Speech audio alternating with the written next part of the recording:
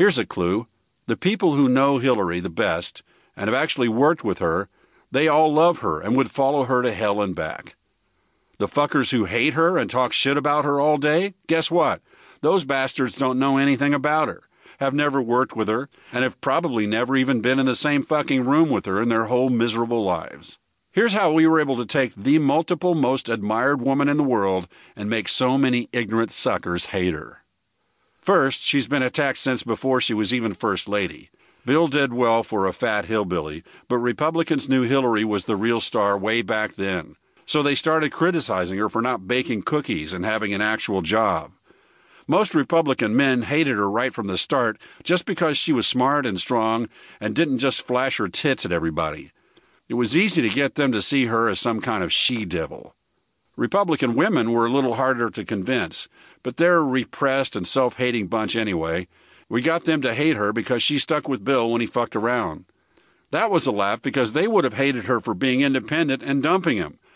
But they hated her just as much for being a good wife and sticking with him. No matter what the fuck she did, she couldn't please anyone ever thanks to Republican attacks. Hillary called it a vast right-wing conspiracy, but even she didn't know how fucking bigly vast it was. They kept that shit going for decades, all the way through her first run for president. Then when she ran this time, they knew she had a great chance to win, so they turned on the bullshit spigot like no one had ever seen before.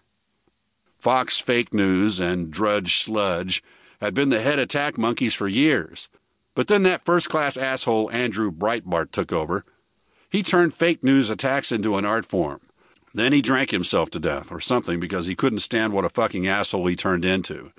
That's when my buddy Steve Bannon took over. You know him, fat guy, needs a bath, hates Jews, smacked his wife around. My kind of guy.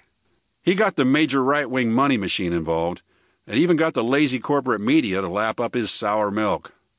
Breitbart is pure propaganda for the clueless deplorables, and lots of these Republicans even follow true mental cases like Alex Jones. This numbnuts thinks that 9/11 was an inside job.